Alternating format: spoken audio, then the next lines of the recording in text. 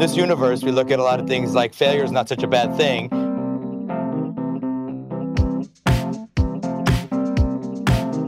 If you're not failing, maybe you're not trying hard enough. Welcome to Ending Pending. I'm your host, Andy. Wait, no. Ending Pending is a podcast where we discuss television shows that have only lasted for a single season. But before we get into that, I have a bit. Wait, no. No. Welcome to Ending Pending. I think you were right the first. I'm your host, Andy. Yeah. Yeah. I have a genetic disorder that is illegal, and I'm Evan. I'm coming to you live from the fifth dimension, and I'm Ronnie. Why is everyone modulating their volume so weird? I don't know. I'm happening? just I'm playing in the space that Andy has established. If you couldn't tell by those introductions, Ending Pending is a podcast where we discuss television shows which have only lasted for a single season. We're currently covering Fox's TV's Generation X, which was canceled after the pilot TV movie. But before we get into that, I have a bit for us. Is the bit just we're doing some? Are we whispering? Some ASMR? Is Is this the ASMR that I've been hearing so much about from 2010? I was told that I brought it too hot and heavy, that I came in raw and wriggling like the fish that Gollum eats, and I thought I'd bring it down a notch. So you whispered into the mic? Yeah, instead of coming in yelling and throwing off the thing, Evan was like, you don't know what it's like to have to record next to Andy. And I don't think I said anything. You said something very similar to that. You were like, listener at home, you don't know what it's like to be directly next to Andy right now. And I thought I'd whisper. I do recall you like screaming at the top of your voice. Yeah, I was excited about Bo Burnham. Okay. So I am excited about X-Men. I fucking love the X-Men. I love the X-Men. This ain't that. No, this ain't that. A far cry. But I do have a fun bit for us. Go ahead. That's the bit. So what's the bit? So while I have been catching up on the current era, I'm just reading in trade at the moment. I was going back to some of the older X-Men stuff that I had missed from the Bendis era. And in it, in one of the Wolverine and the X-Men comics, they have a curriculum on the page of what mutant professors are teaching what classes. And I thought I'd ask you guys what class your co-host would teach. And while you think of answers, I'll just read out some of my favorites from this curriculum. Gotcha. Okay. That'll be helpful. Yeah, to give y'all time to think of what classes at the Xavier Institute, because the Jean Grey School for Higher Learning is bullshit and Wolverine's wrong. So we're at the Xavier Institute. What classes you teach? So we have here Ethics 101, Forgetting Everything You Ever Learned from Emma Frost with Headmistress Kitty Pryde.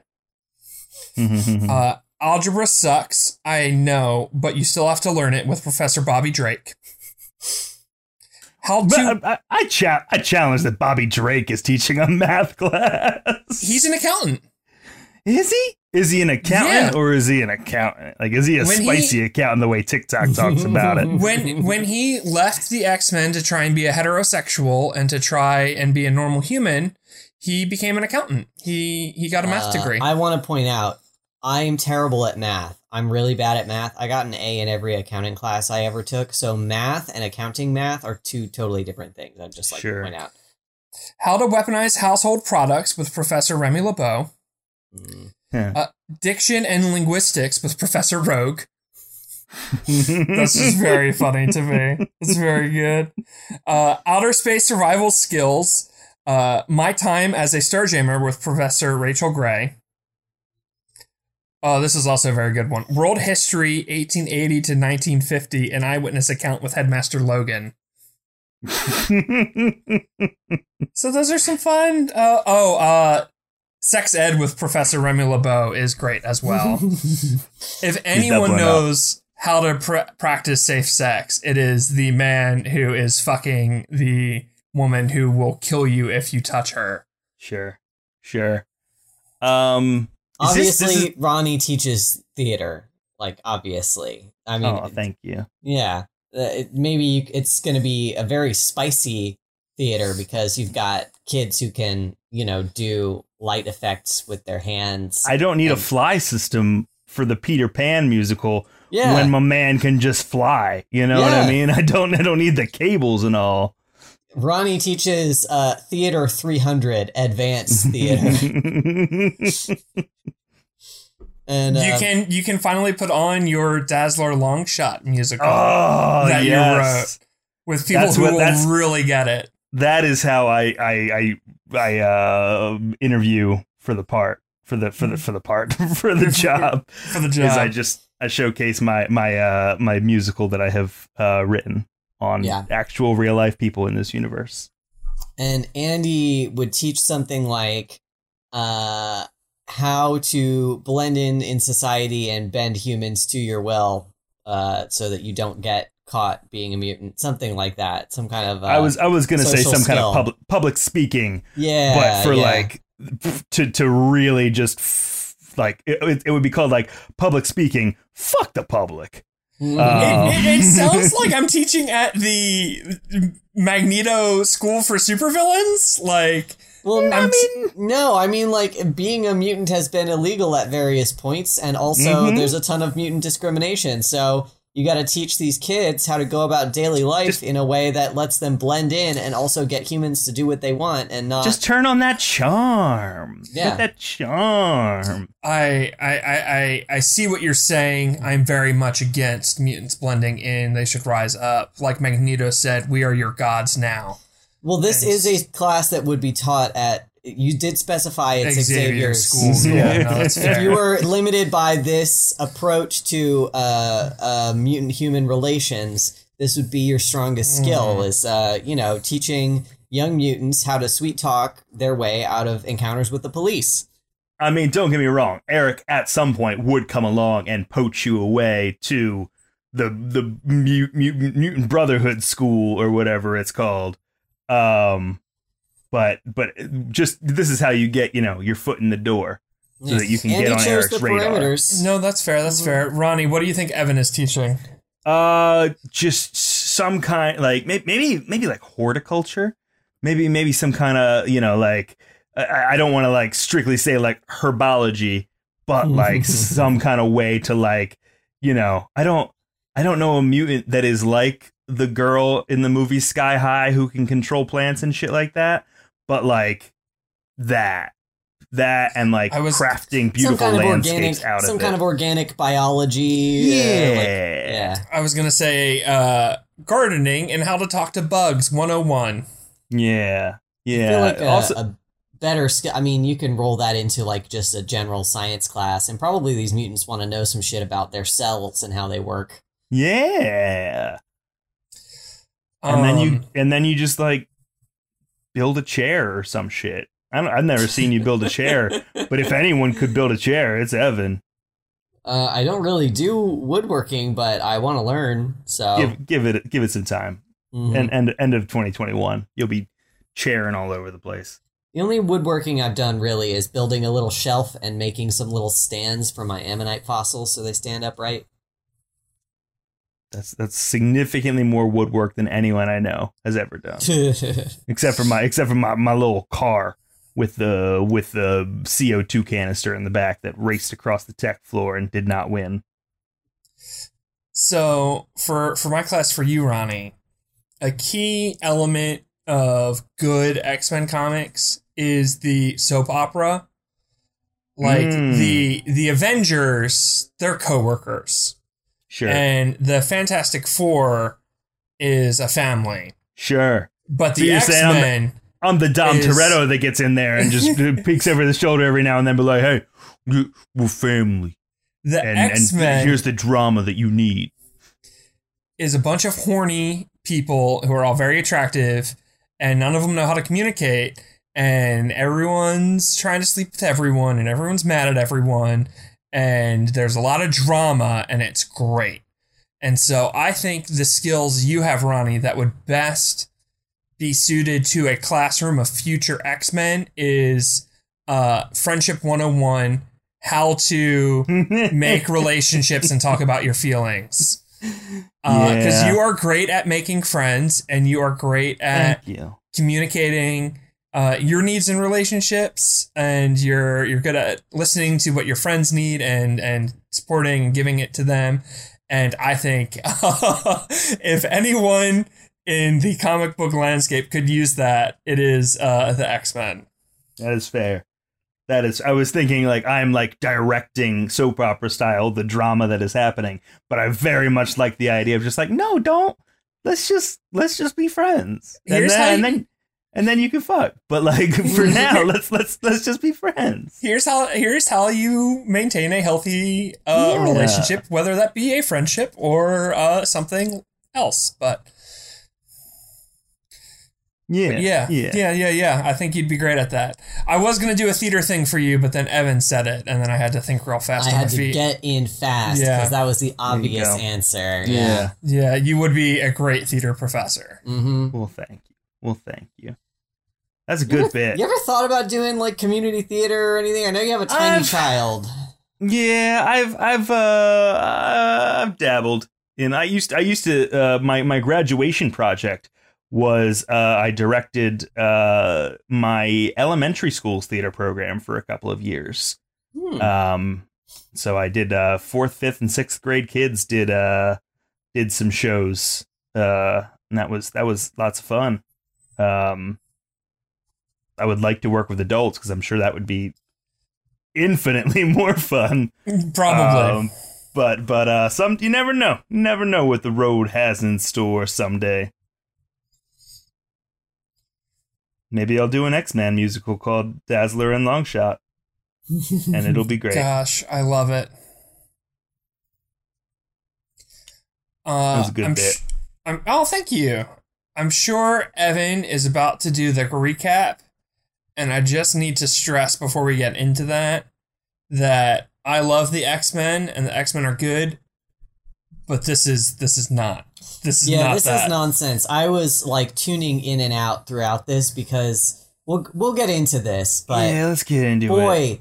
Boy, the greatest crime of this show is that it was boring. All right. Our point of view character for this iteration of the X-Men is Jubilee, who is white in this. White Jubilee.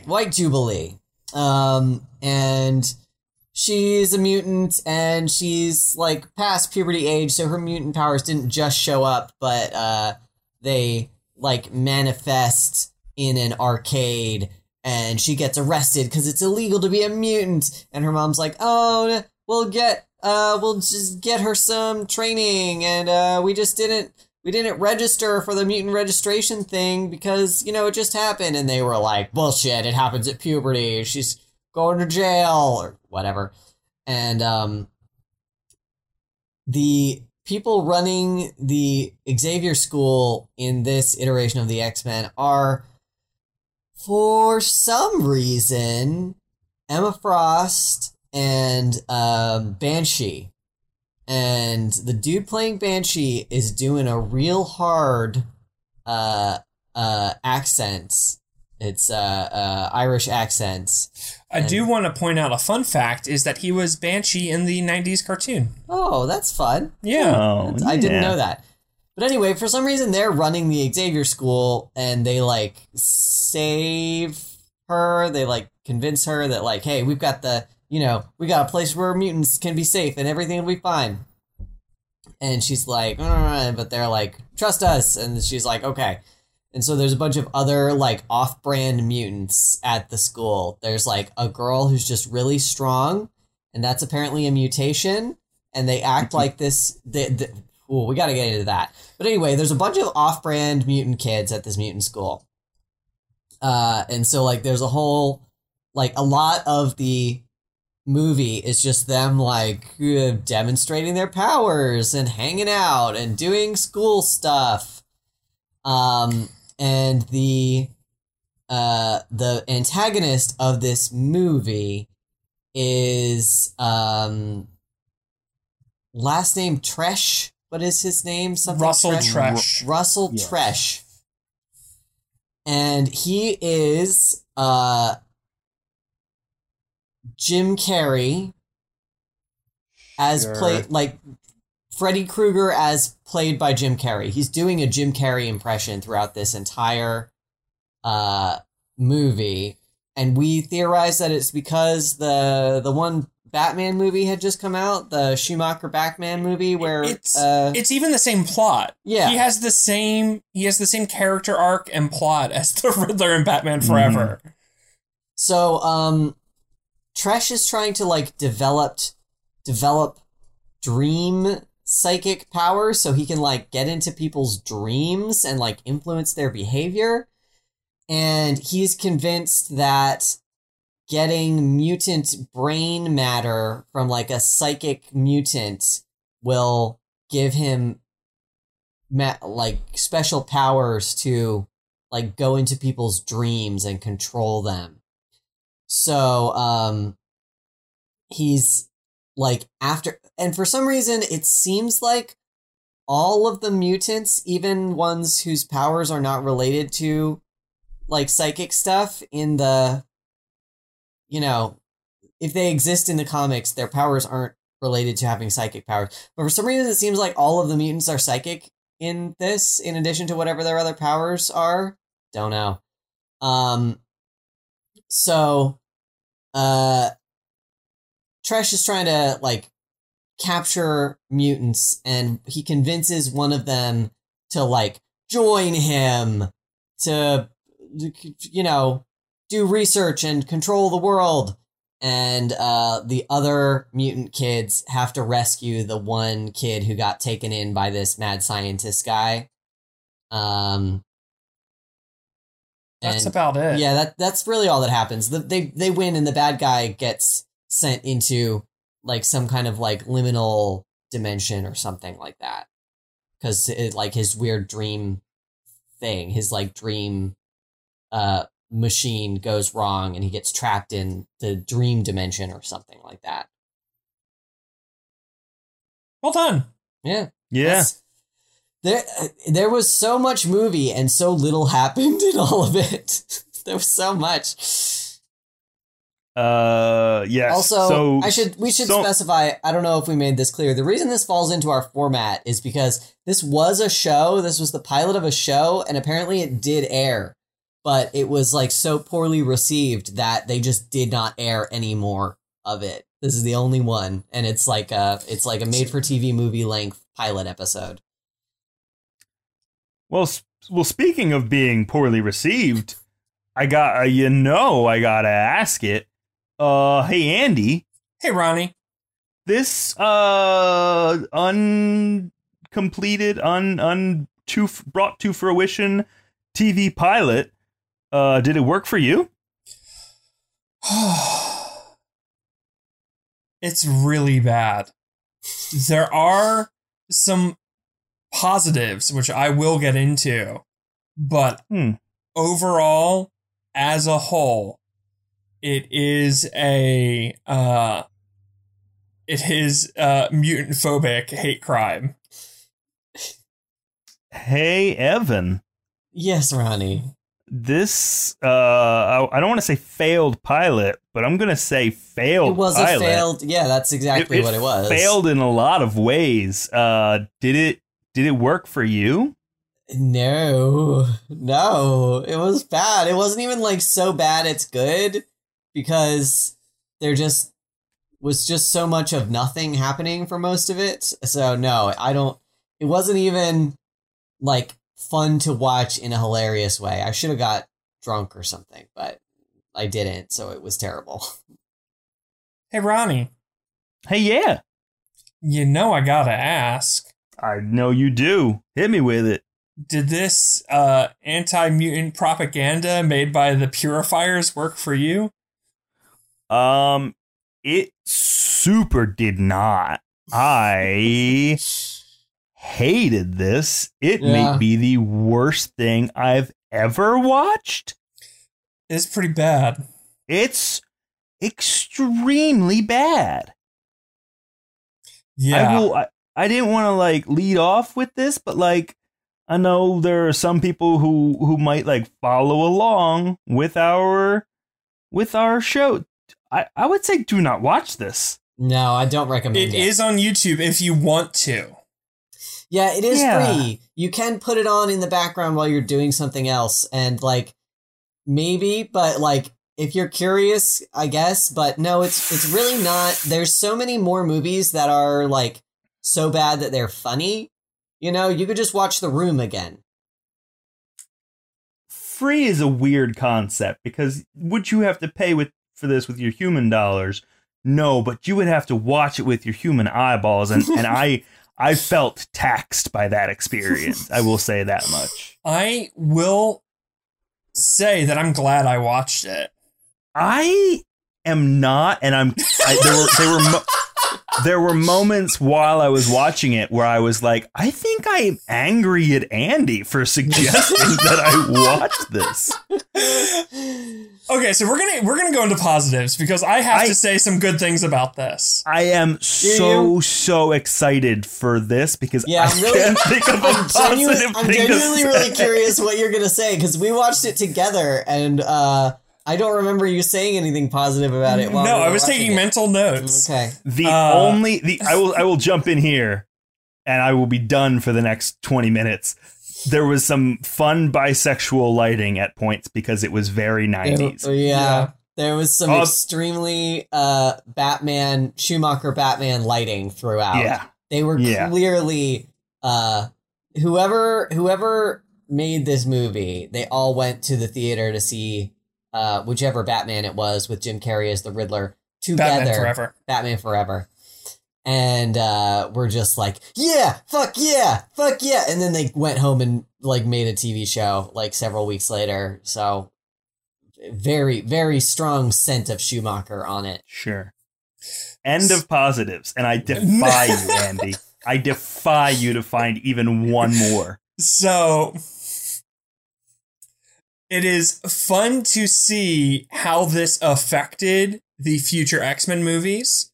One, it has essentially the same opening with like explaining what a mutant is. In this, it's nearly the same quote that Sir Patrick Stewart says at the start of X1. Two, it's the same castle as the Xavier Institute in the movies as it is in this TV show, and that's just very fun. What they filmed at the same location? Yeah, you couldn't tell in this. It's the same castle. Everything was lit so weird. There are establishing shots. So yeah, that's just very fun. It's fun to see how this influenced what was to come.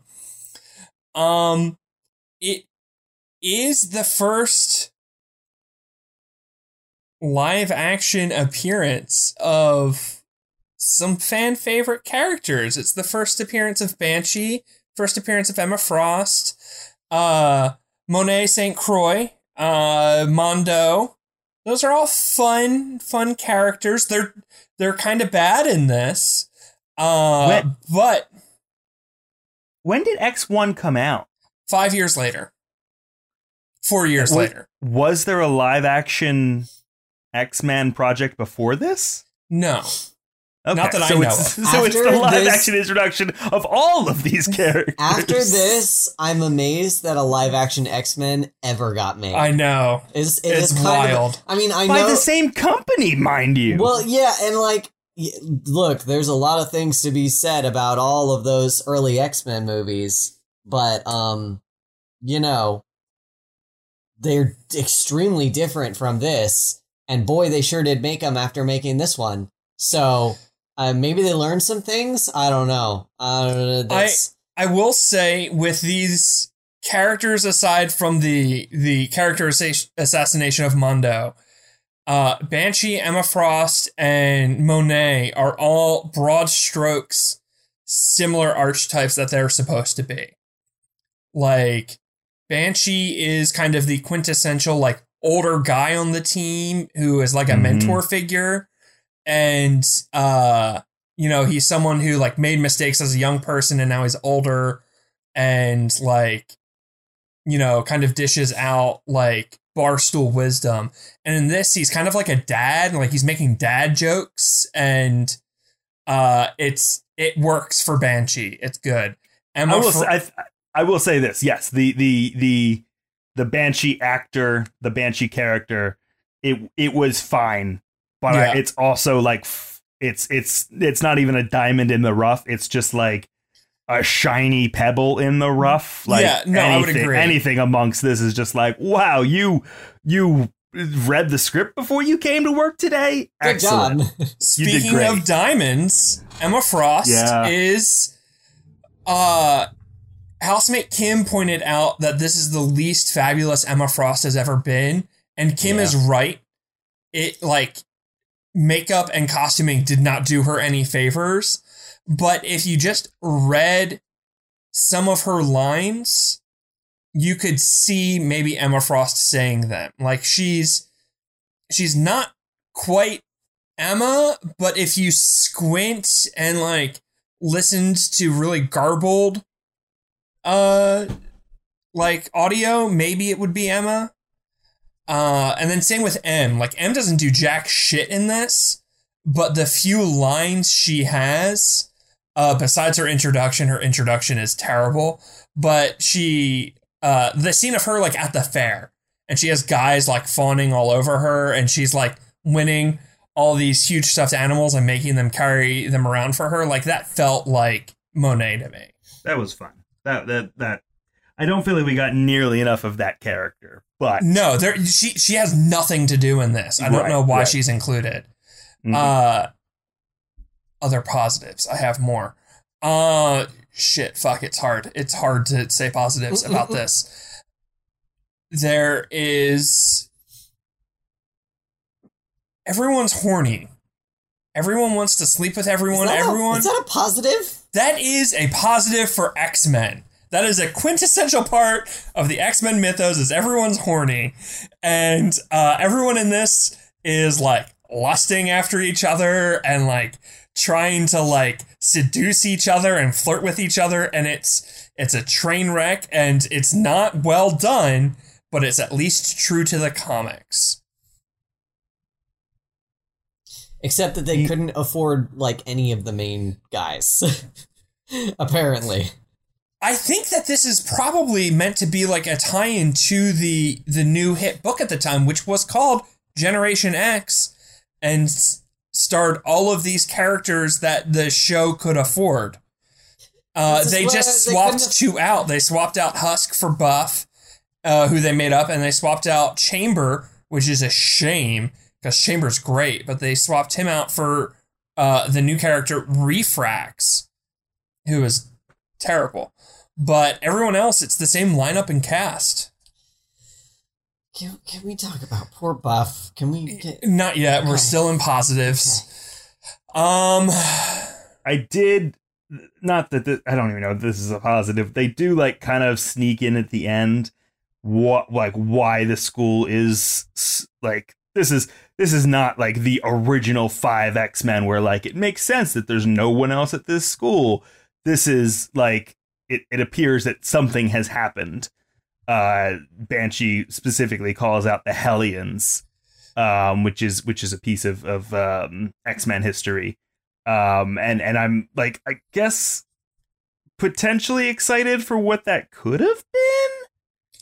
But yeah, I mean, I don't know that I would. The Hellions were Emma Frost's evil students at her Hellfire Academy, and they all do get brutally murdered.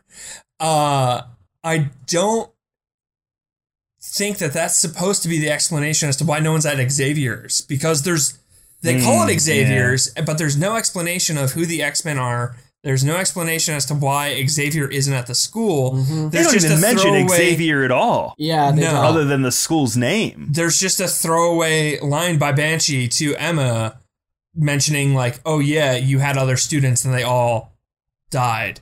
And it was kind of your fault. And I don't know if this makes it better or worse.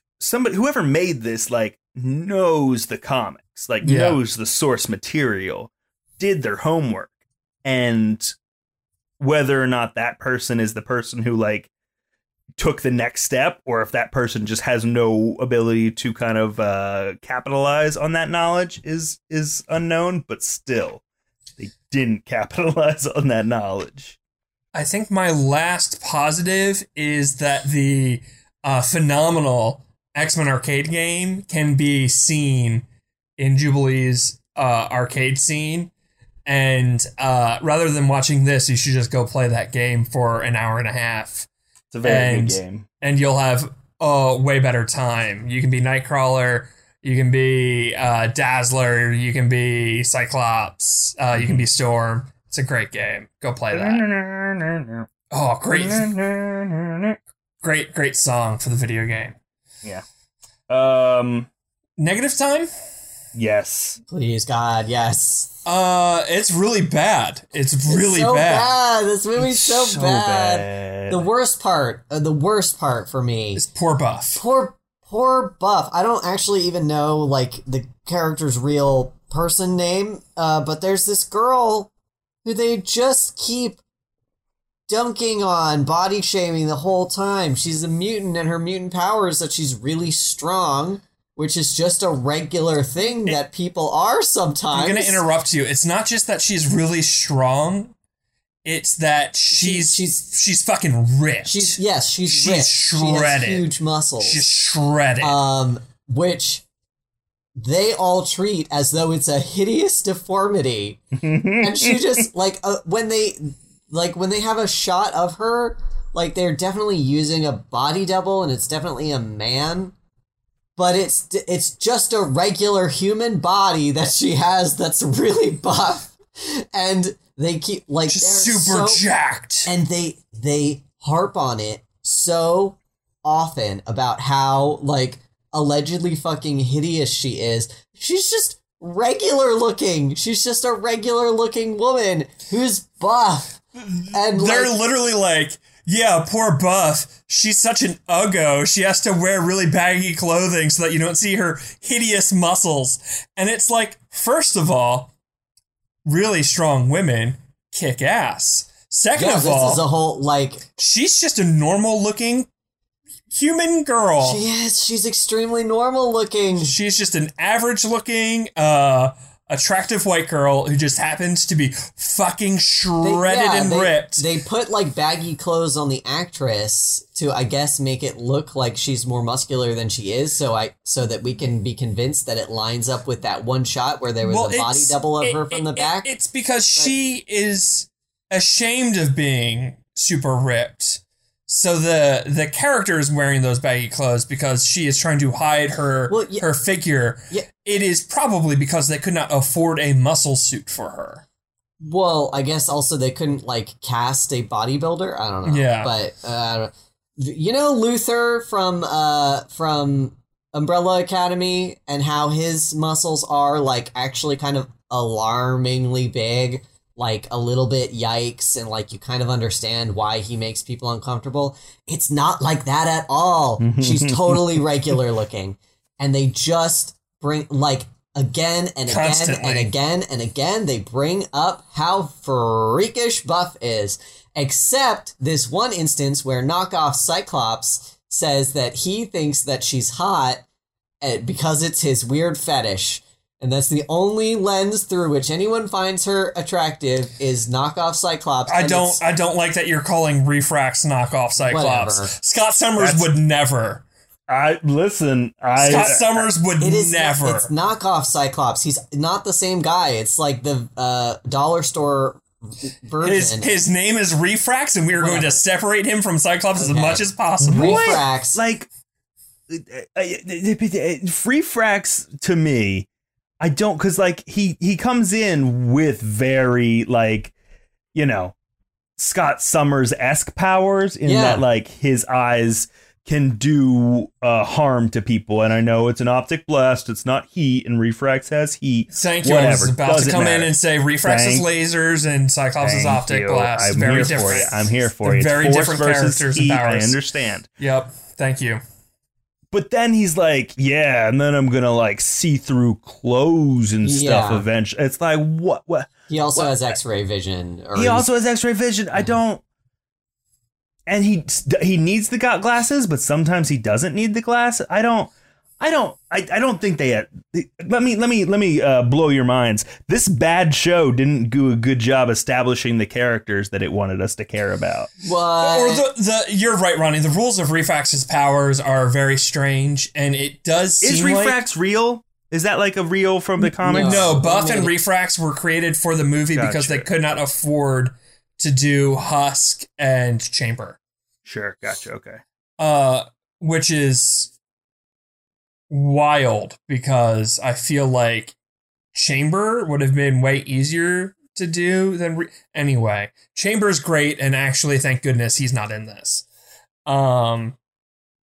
Skin is confusing. Not the thing that covers your bones. I mean the character whose name is Skin. Sure. What a horrible X-Men name, incidentally. What a horrible horrible name. X-Men. Yeah. At least as portrayed in this pilot. I know part of the thing is that some mutants have really shitty powers, actually, and this is like, this is used to an effect in the comics. They do something with that idea sometimes. But yeah, my God, what Skin? Why name yourself Skin? I get that your power is bad. Also, everyone is kind of like needlessly cruel to this poor boy who has shitty powers, and it makes them all extremely unlikable. Yeah. Yeah, I don't know what. I guess they were trying to like replicate the catty drama of teenager. Everybody's really mean. Everybody's so mean to Buff.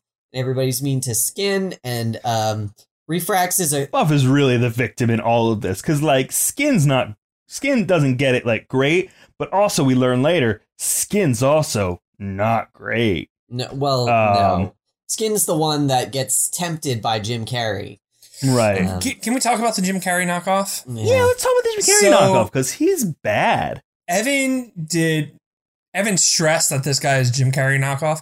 He is so clearly doing Riddler from Batman Forever. It is so spot on. This is, to the guy's credit, I will say, actually, he's doing quite a good Jim Carrey impression. Yeah. If I turned off like the video and just was listening to the audio, I would be like, oh, that's totally Jim Carrey. But he doesn't look anything like Jim Carrey. Even his physicality, he's doing similar facial expressions and movements.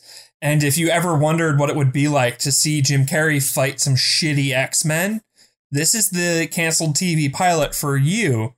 There was a moment where he is talking to the boardroom of the people of the company that he has made this dream technology for. And they're kind of like, how do we know you can do this? And why should we trust you? You seem like a crazy person. And I looked at Evan and housemate Kim, and I went, one of them is going to be wearing a bra under their shirt. It's true. Andy called it. And Kim, housemate Kim and Evan looked at me and were like, what the fuck are you talking about? And I'm like, they're down in the technology. He's going to prove it by having gone into their dreams the night before and made one of them wear women's clothes under their suit. Just watch.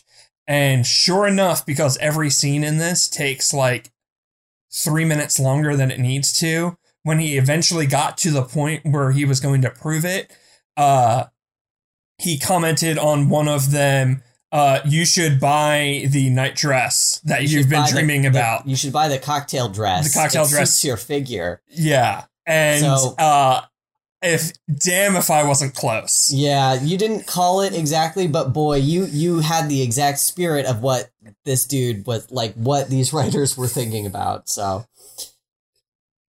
it's and not, you can sniff out transphobia like a million miles away. Not only is this poorly written and offensive, it is extremely predictable.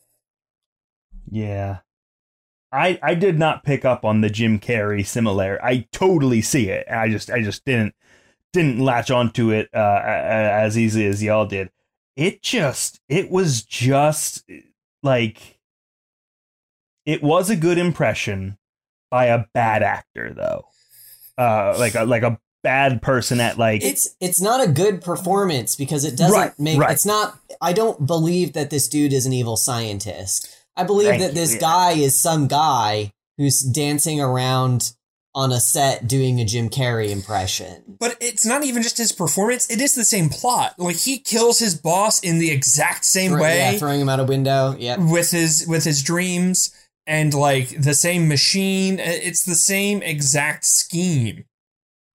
Which is just, like, wild that Batman Forever came out the year before, and then they fucking rushed this out.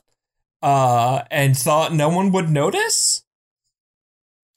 I mean, we watch shows now and we like will clearly say like, oh, they're doing like a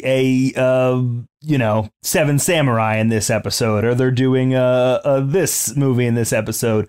But like this Batman Forever had not become a classic yet to the point where you could be like, aha, this like, trope I will use. They were like, aha, this is how they do comic book movies. This is also how we're going to do our comic book movie. Also, when you think of like classic X-Men villains, you know, you think of your Bolivar Trask building the Sentinels. You think of the, you know, moral and philosophical debate between Magneto and Xavier, or Mystique's Brotherhood, or, you know, you even, if you really want to scrape the bottom of the barrel, you can go to the Savage Land and fight Sauron the Dinosaur Man. Like, I want to see that. There's stuff out there. But this whole, like, dream sequence, human who wants to... all mutants are psychic, actually, and he wants to capture their psychic. It's just bizarre. It does not jive with kind of like what the X-Men is. Mm-hmm. And it's just really strange. It's really, really weird that they were like, dream scientist. We'll have him fight the X-Men. Well, the reason that like it seems like it all wedges together is that like they create this idea that any mutant with training can enter the dream realm just whenever they want. And it's like, I don't know if this is even, if dreams like this is even a thing in X-Men comics, but like Emma Frost, Charles, like the psychics, the psychic telepaths, telekinetics, like I'm sure they can do this stuff. Yeah. Kinetic is moving things. Movement. Telekinetic. The telepaths. Yeah. I'm sure they can. It's just like, but like it is further to your point that like, oh no, he makes sense because of this thing that we have inserted into X-Men lore. That's not actually a thing. He's a dream murderer for all these X-Men who can access the dream realm, you know, like X-Men can. And it's like, I don't think X-Men can do that. They can't. That's a whole different thing. That's a different power. That's a different genre that you've entered. It's got nothing to do with X-Men. Also, it is buck fucking wild that like the most popular X-Men characters at this time were Gambit and Jubilee. And they put Jubilee in this, and they made her white, and she does nothing. Yeah, she does. That's another excellent point. She does not wear her iconic costume, which is literally just a yellow trench coat and pink sunglasses. She is not the same race. She uses her powers, I think, once. Yeah, just in that opening sequence where she gets grabbed by the cops and everything gets sparkly. And she is your POV character. Mm-hmm. Why on earth would you take the most popular X-Men character at the time and say, oh, you kids fucking love Jubilee?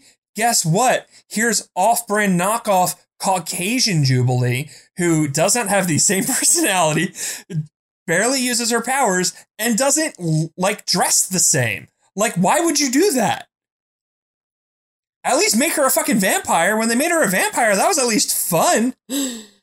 Yeah, truly wild how little impact this character has. She's the POV character in this, and she does nothing. It's brutal. Like I have in my notes here, not to jump off that topic too quickly.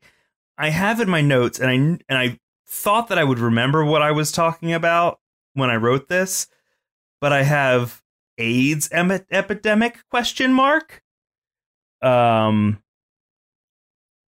Somebody early in the movie, I think, compared the mutant like spread of mutants becoming like more everywhere to the AIDS epidemic.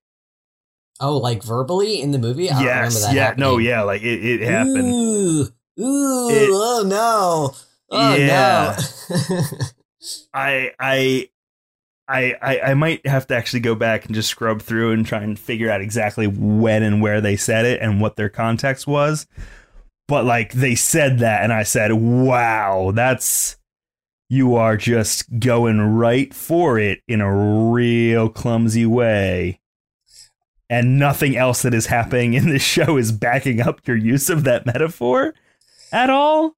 I mean, the X-Men did famously have a mutant version of AIDS storyline called the Legacy Virus.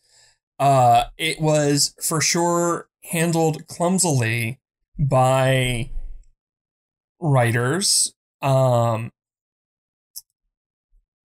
It, I think, had good intentions. They were trying to say something positive about the queer community.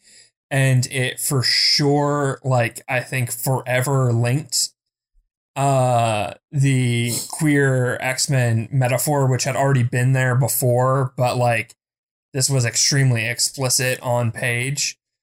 But whereas before it had been like a little bit more subtle with characters like Nightcrawler or,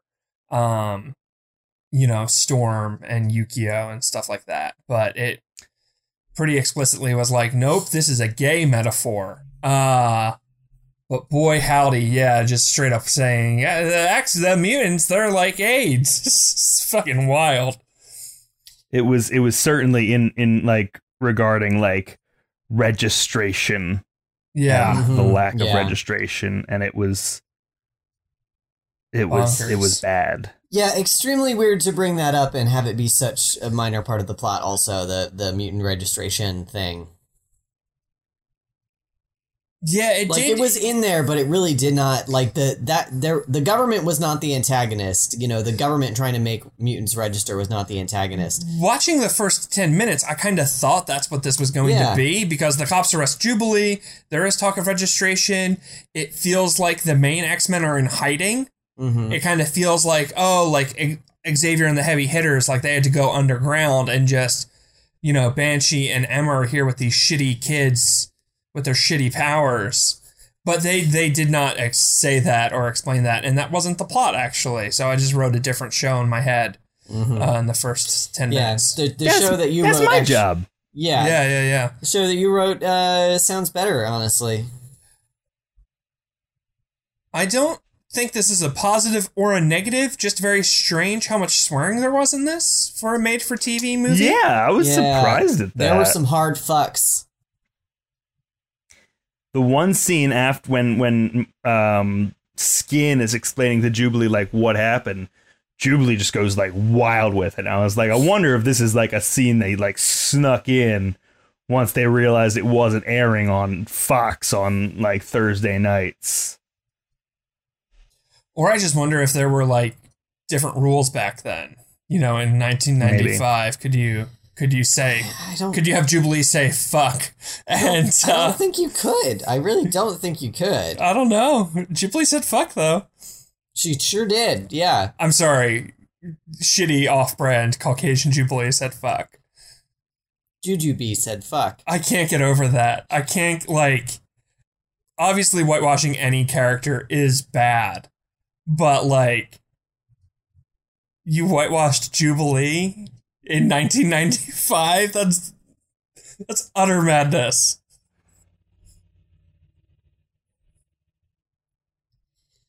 Oh, do we have anything further to say? Do we have anything further to bring to this table? The Danger Room is really bad. Oh yeah, the danger room is like laser tag, basically. It's like a rock climbing gym, Yeah. and that's Not pretty much it. Not even a good rock climbing gym. It's kind of There are like shitty rock walls. yeah, but it's kind of like it's just kind of like laser tag, I think. There are rock walls and like lots of neon lights, and it's really bad. And why even have it? Like, if you can't do it, just don't put it in your thing. Just be like... Nothing important happened in the danger room. Just had some conversations in there. Well, they were like, oh, look, it's the danger room. We're the X-Men. But, like, just say that the mansion got burned down in a Sentinel attack and, like, you're on the run. And just do what you can afford. Yeah, this is also like before a time where like there were reports during shooting of Arrow, like the late seasons, where they were like, oh, don't use this character, we might use them in a movie, or don't use this. Like, that was their, that was a new era of like, oh, we have all these different properties going. This was not that time. And even like the movie was 5 years away. It was probably like 2 years away from production. There's no one saying like, oh no, don't use Charles Xavier in this show because he's going to be a big point in the movie. Like, you could have done anything, and you did this. I understand wanting to do a Generation X show and like focusing on these unique characters, but also maybe you shouldn't have done a Generation X show as your first foray into live action. What's weird is like, it is clear that they said, oh, well, we can't even afford to do all of the Generation X characters. They were like, we can't afford Penance, we can't afford Chamber, we can't afford Husk, so we'll create some characters. You know who were some pretty easy characters to probably do a TV show of, to be honest? The original 5. Yeah. Angel... I was thinking you could do some Morlock shit on a TV show. Well, they're all fucking weird looking, so that's a lot of prosthetics. But, like, Angel, Iceman, Beast, Scott, and Jean are all pretty easy. Like, Iceman can't even fully ice up originally, and Beast is just a normal-looking dude at first.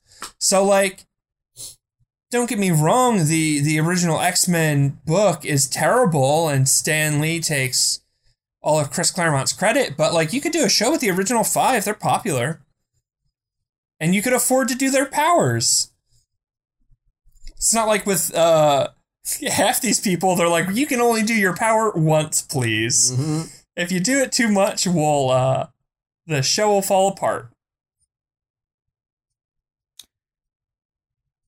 Another thing is that the actor who plays Emma Frost has been on the soap opera General Hospital since 1985 and is still on General Hospital.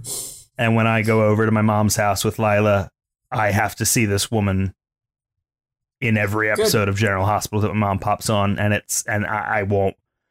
Not that I was like jazzed to see her or General Hospital before, but now I'm just only going to be thinking about Emma Frost, and it's going to be a problem.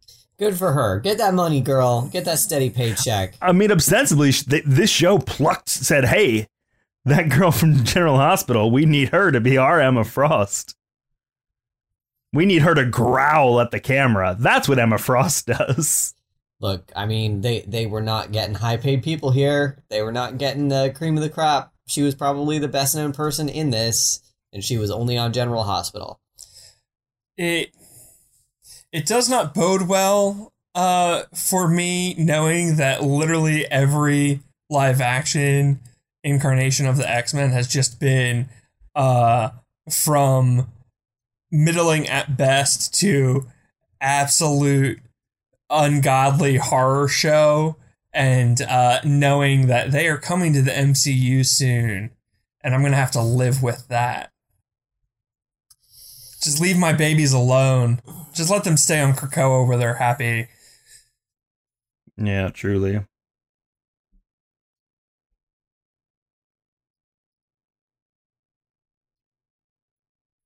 Is that Anywho. Yeah, anyway, here we are. Trying to think if there's anything else bad. I mean, we could talk. We've talked too much about this. What is Banshee wearing? He's wearing I like some don't sort of know. leather vest? Yeah, leather vest. It's like got some stuff on it too. It's got some like studs or something. Why doesn't he have his weird wings? His like disco costume with the wings. Yeah. The boy's been wearing the same costume since the 70s. Like,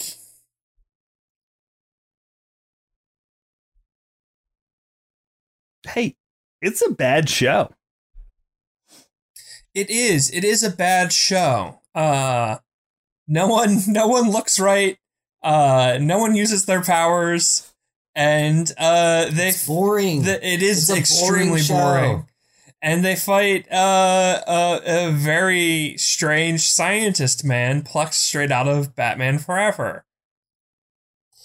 Which There was is also one- a bad incarnation of the Riddler, to be frank. There is one line when Mondo is telling Jubilee about his powers. He goes, "Yeah, anything I touch, I turn my body turns into that material." And Jubilee says something like, "Well, what happens if you eat Jello?" And Refrax kind of laughs, and Mondo shoots him like a dirty look. And Refrax is like, "What?" He's like, "You know I don't like Jello."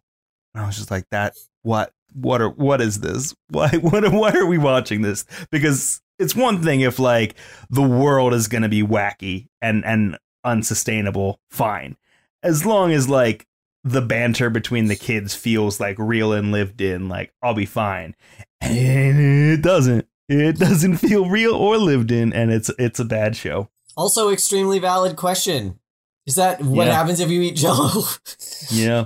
What happens when you drink water? I only just met Mondo in the current New Mutants run. I had never read a book with him in it before, and he's like really chill and like laid back and just kind of like, hey, I'm here to like go with the flow and have a good time and just like ride this out. And he's just like the most like good vibes, like chill dude. And so to see him in this where he is just the cruelest character was really throwing me. It just they were like, we need someone to be a bully. And so we're going to pick someone at random. Like have Refrax be the bully. You fucking made him up. He's thing. not nice though. I mean, everyone is mean. Yeah. Refrax is the bully, Mm-hmm. and it's almost like they say, "No, we need a darker, larger child Yeah. to be a bully." Yeah. This Refrax, we clearly have a redemption arc plan for this Refrax kid. But so who are we going to have be the omni villain, the villain for the whole thing? Mondo. The brown one. I did like when Banshee uses his scream the one time he uses it, and then he pretends to holster two pistols like a sheriff. That was fun. The Banshee scream was good. didn't do anything. The scream didn't do anything. Like big dad energy though. Yeah. So they did this effect, this like hoop effect where the air warbled, where he just like screamed at the children, and they were just like, "Wah!" And they didn't like it. Just sort of like made them lose their balance. Like it didn't do. It was Well, the they same- were already on the ground. Yeah. Because they were fighting. Yeah, it didn't. They just rolled more. It didn't. They didn't move even. They just sort of like wobbled a little bit. Also, look, I'm not a teacher, but maybe don't use your superpower on your students. Like, can you imagine if Cyclops was there and he was like, I gotta break up this fight. Let me take my visor off. Like, you broke up the fight, Cyclops, but that's because everyone's dead now. Like, It's just a warning shot. Just a little Like- warning shot for your students. Can you imagine if Rogue was like, "Oh, let me break up this fight. I'll chuck a boulder at them." Like, don't do that. That's not being a good teacher. Banshee, I like the little pistol thing you did there, but you just killed 6 children. Can we put you know what's the worst part about this show? About this pilot is that I, while watching it, was like, gosh, I really hate this and I don't want to watch any more of it, but I have to because I have a podcast. My thought was, we should try and figure out what we're going to do next. We should watch Young Hercules. That's what I thought. That's what came out of my brain. Is in the moment of this show, I said, you know what would really go down smooth right now would be some Ryan Gosling as Hercules. I know that I kind of like suggested this casually as the listener submission. I do have a truly choice pick for my pick, which I think is next, unless I'm overruled here and y'all are calling this my pick. No, this isn't your pick. I think this is just kind of like a fun little. I think the listeners still ought to get a pick. They should not be saddled with this. We might do. I don't know. I kind of like the idea of doing these every now and then. With the guarantee that this is as bad as it gets. Prove me wrong. That's our new sign off. This is as bad as it gets. Prove me wrong. Oh boy, that's a bold statement. I think we should roll with it. We're gonna figure out what we're doing next. We'll hit you on Twitter. We'll figure out what's going on now. We'll talk amongst ourselves. We'll get into a small group. Is it a listener submission next? Is that what we said? I think we should do a true listener submission. Next. Okay. Yeah. I'll have to sit on my bad pick till then. Mm-hmm. Yeah. Well, we could do a quick one, maybe. Well, it's only a 1-season show. That's fair. Send in your submissions. We're at Pending Pod on Twitter.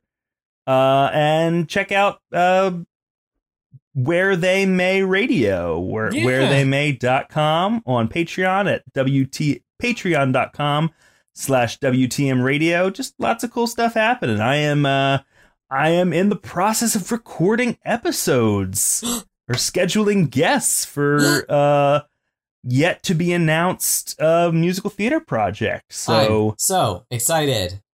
Pumped. It's gonna be pretty cool, I think. I've got some very kind guests to go first, so I can kind of work out the kinks on this thing. But yeah, look forward to that. Hitting your feed. I'll have a trailer episode up so you can subscribe. And yeah, check out Force Friends Rewatch. Check out Fanfiction is good, actually. Yeah. Thank you. Yeah. Just released episode number 6. Hell yeah. It's about LiveJournal. That's cool.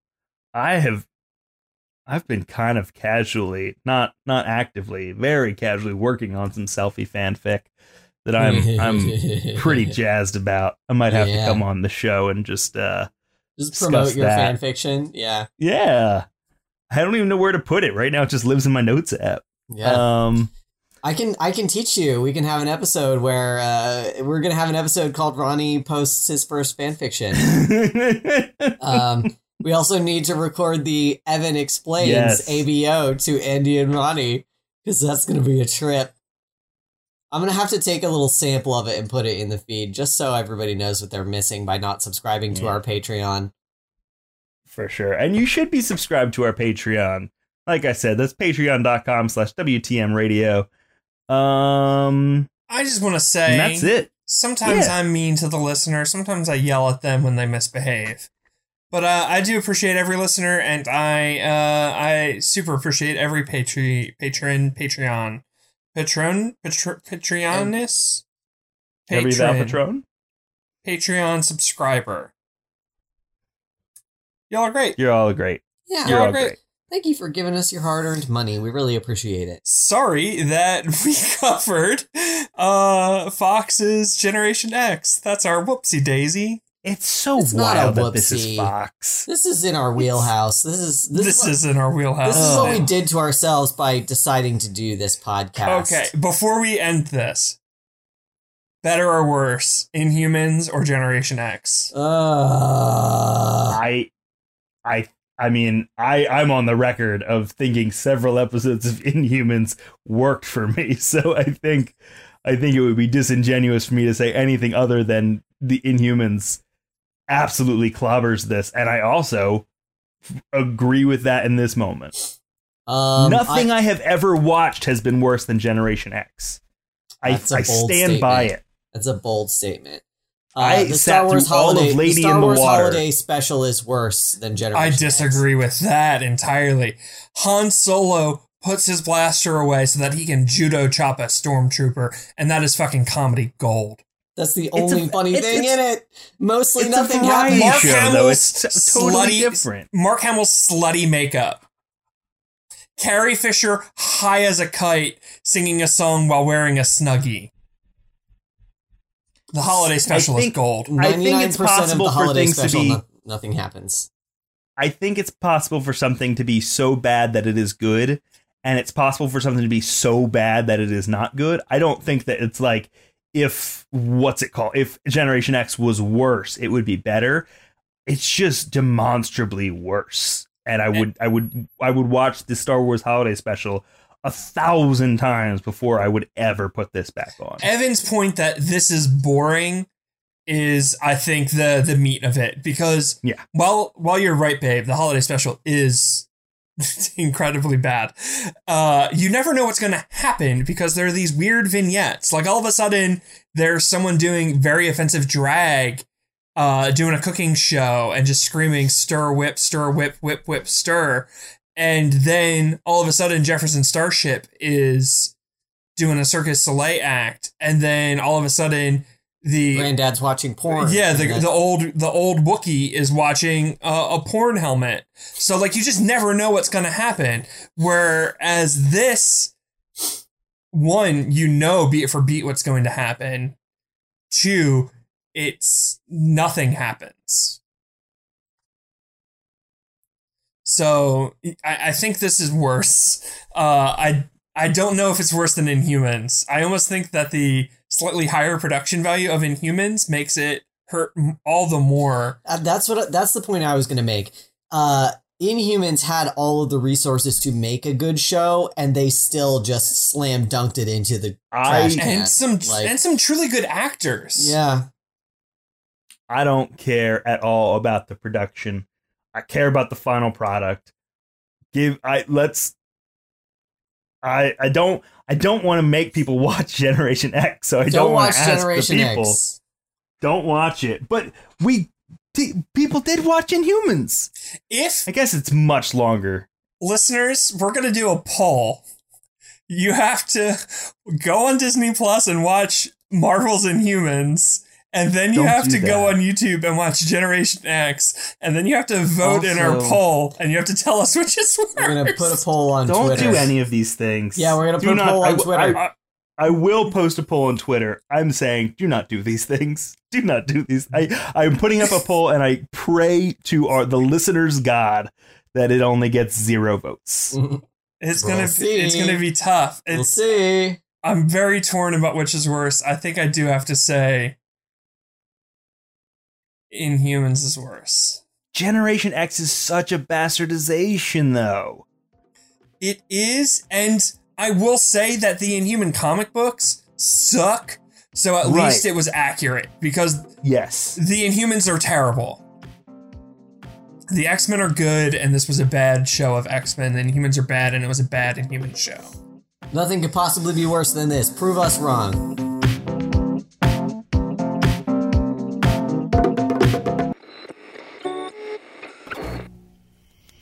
Where They May Radio.